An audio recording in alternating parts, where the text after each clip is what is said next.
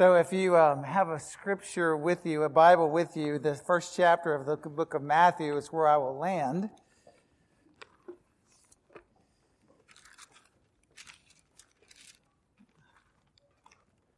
I appreciated the song that Penny was leading us in, and Lauren and the band. Just come and see what God has done.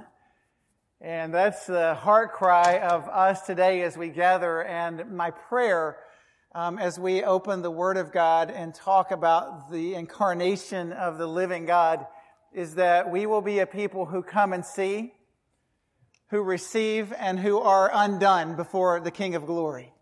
And so welcome to worship today. I hope that this is anything but an ordinary hour for you and for me. We have sometimes we come into this room and we get to connect dots of what God's doing among our church family, and we have the chance to speak this come and see to many people over the weekend. For instance, we had an international come and see yesterday.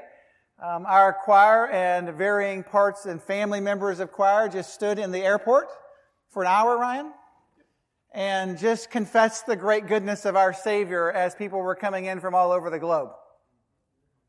Noel, come and see this. Our Lord has come. Come and see what He's done. And so, by the way, we're just going to sing to every person that is coming in of the great goodness of our Father. And so that's what your church family's been up to this weekend. And over the last week, I don't know if Miss Martha and Miss Margaret are in the room right now. I know Miss Margaret just slipped out of the choir. Miss Martha went in Atlanta, Georgia this past week, and I think that if they're in town, instead of me telling this whole story, we're just going to share it in context of our morning of worship about the true power of the joy of Christ when 1.6 million mysterious gospel-focused boxes scatter around the world for the sake of the King of Glory. And so, Dr. Dan, I stood in your class, and I had a come and see what the Lord has done moment, just standing and listening to those two ladies' story, the power of Samaritan's Purse and the glory of the cross of Christ going across the globe through shoe boxes. Noel, come and see what the Lord has done. In airports across the globe, spawning out of Atlanta, sitting at the landing last night, several of the girls in our church are in a gospel-centered, Christ-oriented dance group, and Baptists can dance. I can fully vouch for that now, and they can do it well. And for the glory of God. Amen? It's exciting now. Ryan's already taught about this. We should have a little dancing in here sometimes when we're singing, so free yourself. But it was powerful and beautiful and cold. And so cold, and yet so beautiful and powerful as we stood in the heart of our city at the landing and made great confession of the glory of the cross. And we truly stood at a crossroads, and I thought I was just left pondering, and I don't have my answer. I'm just pondering right now because two of the major bars in our city opened simultaneous to the singing of you are a child of God and you're no longer a slave. And I was just sitting and watching openings and walkings and moving about and thinking, oh God, that the Church of Jesus Christ would make this confession in such a manner that everyone could come and see. And I don't know what that means, except I just read in the book of Matthew that Jesus is an extraordinary and furious friend of sinners. And has a furious love that moves toward them. And so I'm just wondering what that looks like for the church to say, not just come and say, oh, by the way, come here and say, that's not what the invitation is, according to the gospel. It's, let me show you how God put on flesh and came and dwelt among us, leaving the imperative and beautiful joys of heaven to come and walk among us, putting on flesh. Come and see the radical steps that our God has made to come and dwell among us. This is an incredible love. And so I come to you today to just spend some time talking about the furious love of God. It's the Advent season, and we define Advent really well. I didn't define it. I read it in the dictionary. It's the eager expectation of something that is much anticipated. That's the Advent. Without putting in any doctrine or theology, just the word Advent means this, that we're as a people eagerly expectant because there is something that we must anticipate in this season. Last week we talked about hope and Anna and Simeon and just the hope that convicted their soul, the hope that prepared their minds and bodies and lives, that the hope of Anna, who for 84 years would prepare herself for the glorious reckoning of the King of Glory coming to earth. Just this preparation and conviction. I think that a lot of us hope in a manner of the world as it maybe even comes to our faith. Like, I hope this is going to happen, but I doubt it's really going to come about. Like, I hope that the Jaguars today are going to beat a perennial Super Bowl contender. You know that feeling right now as a Jags fan? Like, that's the way we hope in this world. Like, I hope. You know, Anna and Simeon don't respond in that manner. Their hope is a conviction of this manner. I hope that what God has already said He's done and that He has already done, that I can walk in faithfulness in the midst of that hope because my God has already completed this. And so I hope already in a forward completion of the gospel of Jesus Christ. And that's a much better hope than I'm feeling for 425 this afternoon. And some of you, we'll get off football now. I am hoping in what God has already promised. And for Anna, the reason she stood faithfully for 84 years is because God had already spoken to her of His outcome as He has to most of us. And I pray that for all of us, we will be rescued into the story of the King of Glory. And our hope is such that it will not disappoint. Backing up Romans 5, it doesn't disappoint because of the cross of Jesus Christ and the death, burial, and resurrection of Jesus Christ in which we hope. It doesn't stall when we're in the middle of persecution and when we're in the middle of suffering and we're in the middle of mysteries in this world, because this hope is a hope that we have found in the beautiful resurrection of Jesus Christ in our soul, so that when we look at Sydney 45 minutes ago now, every one of us in this room who have hoped in Christ went right back to the moment when I was a 9-year-old in my parents' den, and I said, I put hope in Jesus, who before I was ever born knew me, before the foundation of the world knew me, knew my days, ordained them, rescued me, chose me, and adopted me. And so I'm hoping in that. And so I just hope now forward in the promises of God in Christ Jesus. And so I love this season to be able to just park and say, God, here's the conviction. It flows from the measures of the promises of the living God. And here's my preparation. I'm going to immerse myself in the truth of your word and not allow myself to be stalled by temporal issues that face me, but I am going to plant my heart, my life, my soul, and my mind in the truths of the unbending, unending, beautiful word of God. And that's the hope in which I stand. And so this is a little bit of an interaction moment instead of me just talking. If you could, because Advent is a season where we just share some words that lend us to this hope that we have. So if you could summarize the Christmas story in a single word, what would you choose? I mean, this is a single word that captures the essence of the desperate need of mankind. It points to that need and in a manner that God met that need. If you just had a single word to just say, this is the word that speaks to my heart, what would it be? Thank you. Hope and love. God is with us. I love that word. Rescue, redemption, hope, promise. It's a good word. We've been reconciled to God in Christ Jesus. As I was putting this in my notes and just thinking of our interaction, I honestly did not ponder it in this manner. I'd written this down as an answer according to Scripture, and everything we just described are descriptors of the answer. And then Rick Wheeler, being the genius one, trucked me yesterday by tweeting this out. I struggle with a singular word that really captures our heart I mean, how do you share a word that describes the utter rebellion of Adam and Eve, and even more specifically, the utter rebellion of our own souls? The rebellion that we have and the mire that we have in sin, God's response to the sin of His people, the hope that He brings, the glorious nature of the rule of God and the reign of God. I came up with a few words. You've said every one of them. I wrote down, I don't know that I heard this word. I'm sure it shook out of some of your hearts. The first word I thought of was grace.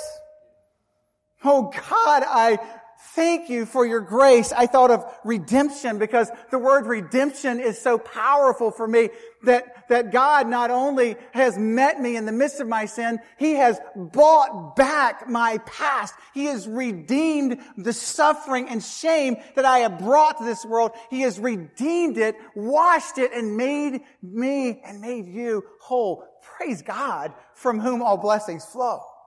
I thought of justification, which the last time I preached on this out of the book of Romans, I wept for 10 minutes without the ability to speak because of the legal transaction in heaven as God washed our sins away, justified us once and eternally before the King of glory. And we are now and forevermore, if we are children of Jesus, we are forevermore justified before Him. You cannot undo the legal transaction in the heavenly realms. Woo! It just makes me happy right now. Beyond that, it makes me filled with joy. I thought of the word, this is the word of the day, by the way, love. I can't do justice to that. I'll just say the love of God. The single word that captures God's response to human need, the gravity of our sin, the desperation of our soul. It's not a descriptor, it's a name. Scott kind of shared it. It is Emmanuel. It is Jesus Christ. It is the King of glory. What God brings to the table is the furious love that He has for us, the redeeming work that He has for us, the grace that He brings for us, the justification that He has for us. And it is all found in the fullness of the name Jesus. Here's how it's written in Scripture 700 years before the babe was born. In Isaiah, I should sing this right now. For unto us a child is born. A son is given to us, and the government will be on His shoulders. He will be named Wonderful Counselor, Mighty God, Eternal Father, Prince of Peace. The dominion will be vast. It will stretch directly into your heart and mine.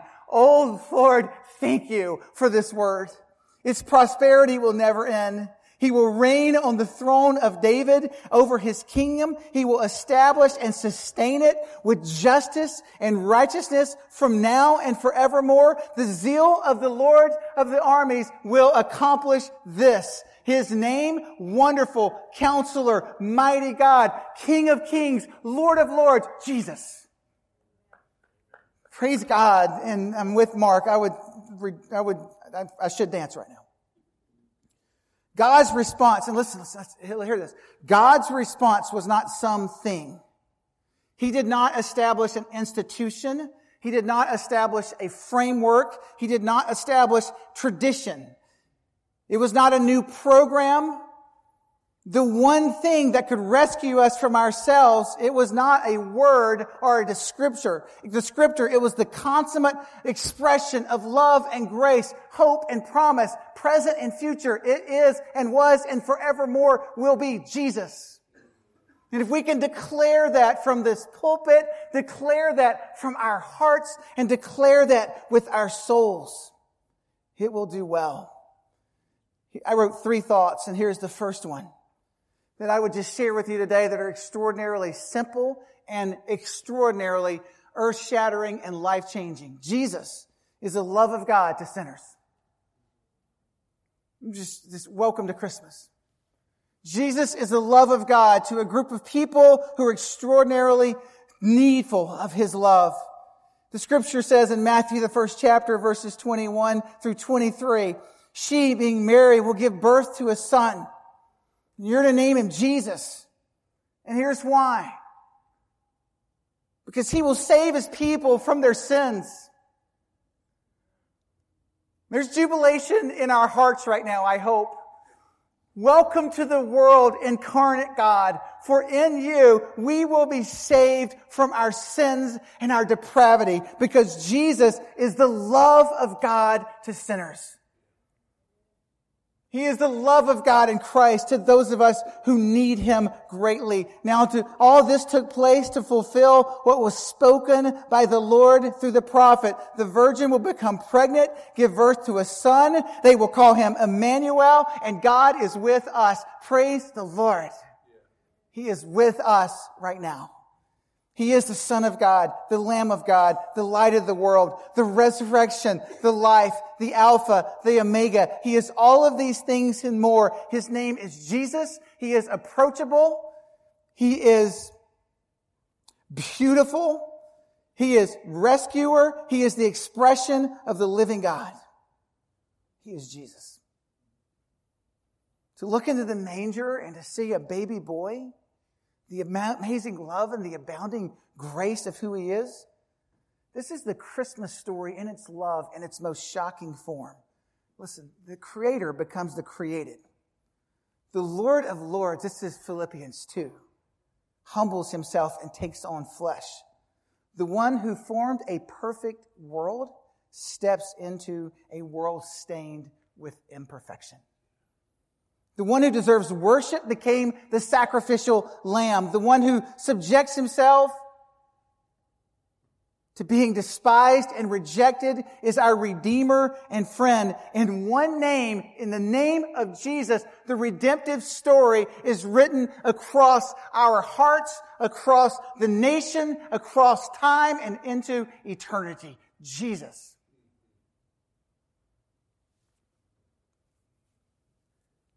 I don't feel the need to end that sentence. Jesus. Jesus. His reach is long and His desire is deep. God's response to your rebellion and mine was to give us Himself. What a furious love. So Jesus is the love of God of sinners. His response to our rebellion is to give us Himself. Out of that, I wrote my second thought. We're impregnated with redemptive love and kingdom possibility. As soon as He announced this, He said, now all of this took place to fulfill. A virgin will be impregnated and give birth to a son, and we will call him Emmanuel.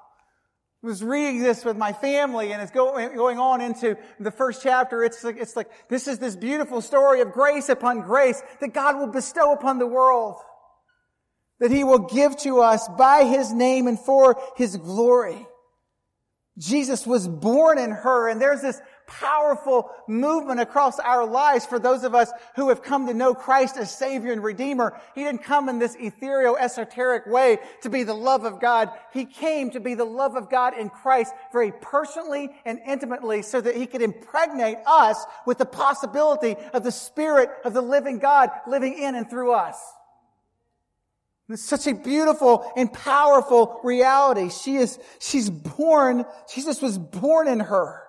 How do you and I respond to the perfect love of God in Christ? How do you respond to the abounding grace of Christ? How do you respond to the possibility of new birth? Those aren't preaching moments that we pass by because it's Christmas. I want to read those again and then answer it. How do you respond to the perfect love of Jesus in a very personal manner? You, not like preaching you like everybody out there, you. How do you respond to the perfect love of God in Christ? The astounding grace. This deep mystery of the gospel. How do you respond to the new birth that God has given you? We read in Luke, the first chapter, that Mary teaches us how to respond. I'm the Lord's servant. I lift holy hands of submission to the living God. May it be done in me according to your word, Lord. I am impregnated with the hope of your possibility and with the promise that I could not conjure in and of myself. I respond to the love of God with a returning love for God. And with holy hands, I lift this before you. I discovered this in my own journey in a walk in North Carolina. I've shared this a few times, and so I will be very brief with this, but I don't know how you have responded or whether you've responded to the prolific love of God. A love that has reached into the depths of your sin and willingly lifts you out. A love that not only reaches in, but impregnates you then with the kingdom possibility as you walk this earth. I grew up, my father's on the front row. I grew up in a home filled with prayer and love and the grace of the cross and the power of the cross of Christ. Generations of faithfulness in that walk. And for that, I do not take for granted. And for that, I have extraordinary kingdom stewardship responsibility.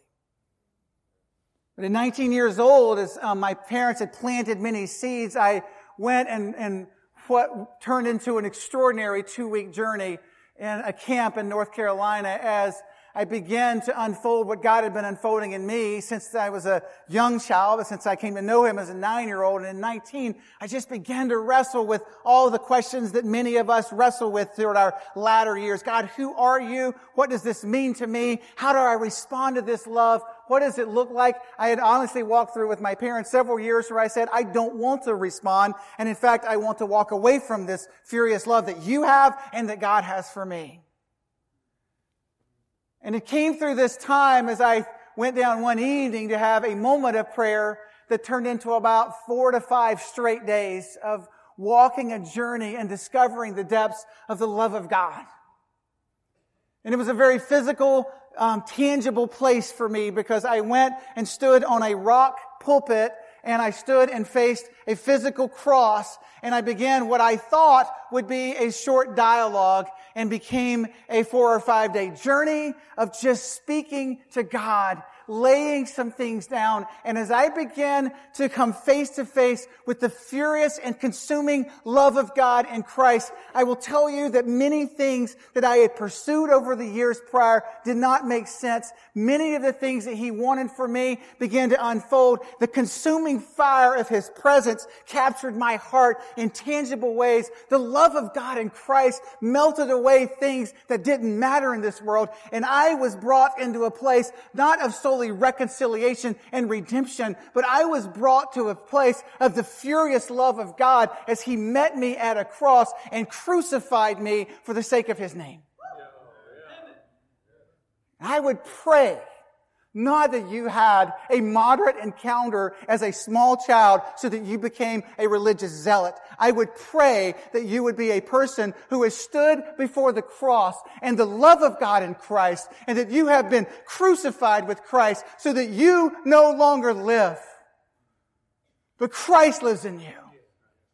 And so the life that you live in this body, according to carrying on to the book of Matthew, as He called us out in chapters 9 and 10, the life that you live in this body, you won't be able to cause it. You won't allow it to make sense in this world because it will not make sense. And the more we try to align with this world, the less we understand of the furious love of God in Christ. We have been impregnated with something far greater than how we can make it through the next day or how we can be thought of by our peers. We have been impregnated with the kingdom of the living God.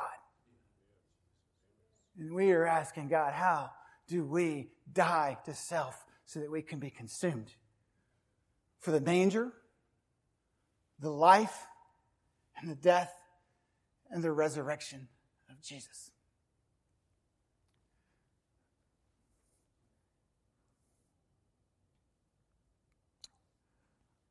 I think I've already said this, but this is worth saying again. We're placed on this earth to be so filled with the love of God and the grace of Christ that, like Paul, we say, it's no longer I who live, but it's Christ who lives in me.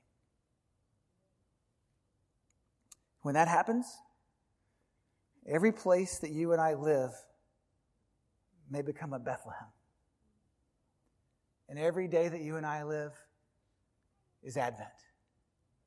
An eager expectation of something much anticipated. I walk into this day and go, God, what are you going to do in this day? How are you going to move among us? And like Mary, and I'll only carry this metaphor so far on this pulpit, but like Mary, you and I are given the privilege and responsibility of delivering Christ into this world. We have been called biblically to be a part not only of His great and beautiful rescue, but we have been called to be a part of His reconciliation of this world. We are a part of the ministry of the living God who came into this world and spoke life to sinners, who impregnated us with kingdom possibility, and who looks at us now and says, every day there should be a Bethlehem. Every moment there is a star that is walking over you. Or to look at the life of Moses in our own lives, there is a glow about you that draws us to you because there is someone living in you. And there is this beautiful hope that has enfolded your life. And you simply look back at them and go, it is Christ in me, the hope of glory.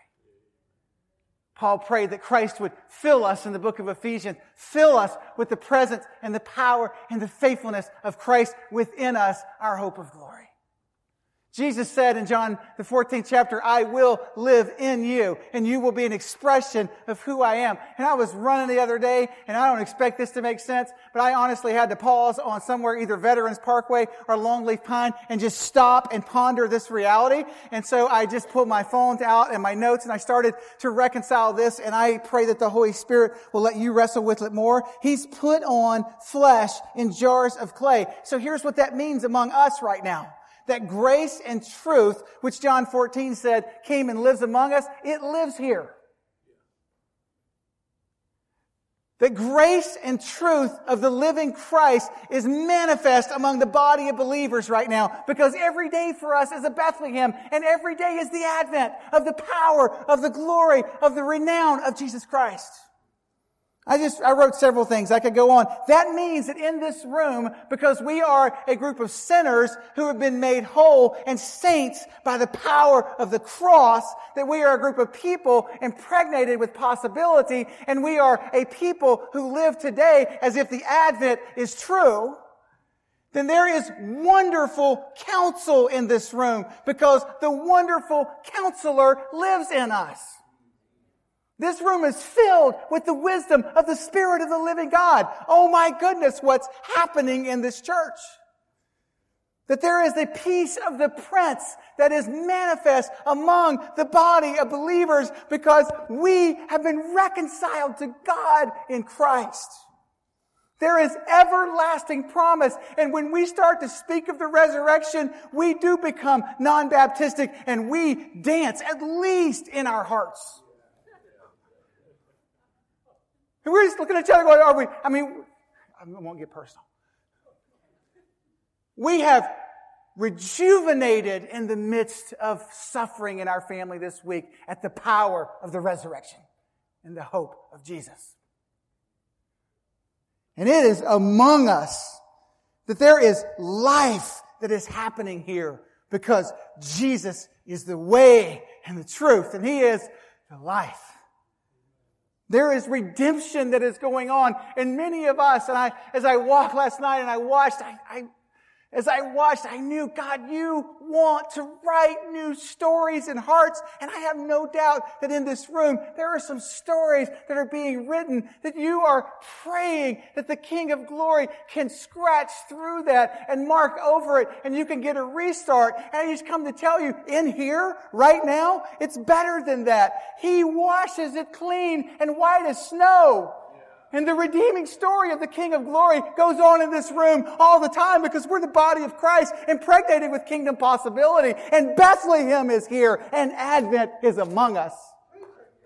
Praise the Lord. And the love of God is furious. Jesus is the love of God to sinners. We are impregnated with that redemptive love and kingdom possibility. And therefore, every place that you and I live is a Bethlehem. And every day that you and I live is the day of the Advent. Glory to God in Christ Jesus. Would you pray with me?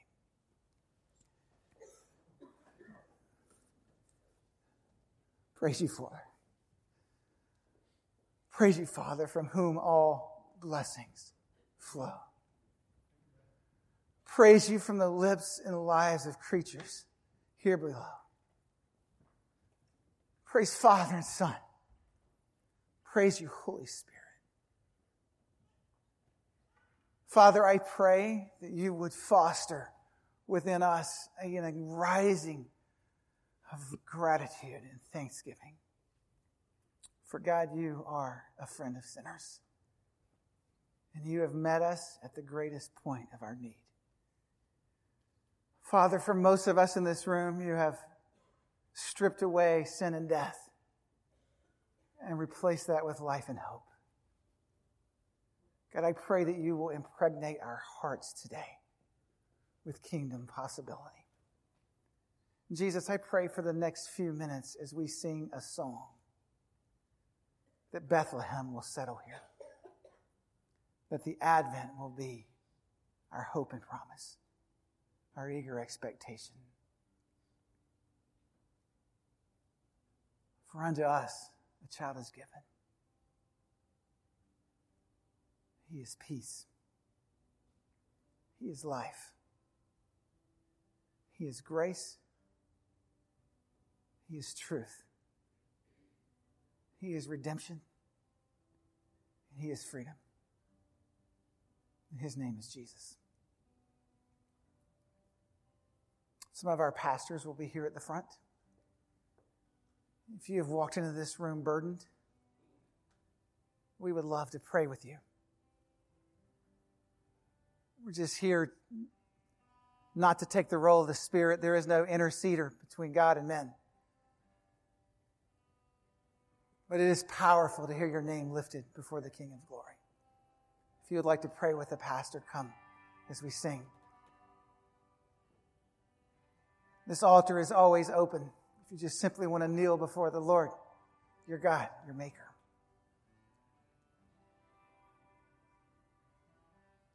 If you would like to know Christ beyond a religious story, but as an intimate King and a beautiful friend,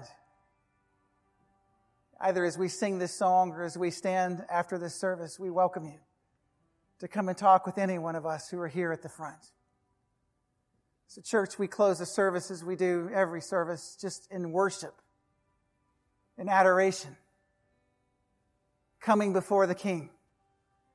So as our pastors come, if you need to come right now, come. If not, would you just stand and sing unto the King of Glory with us? Would you stand? Let's sing this beautiful song of the Advent.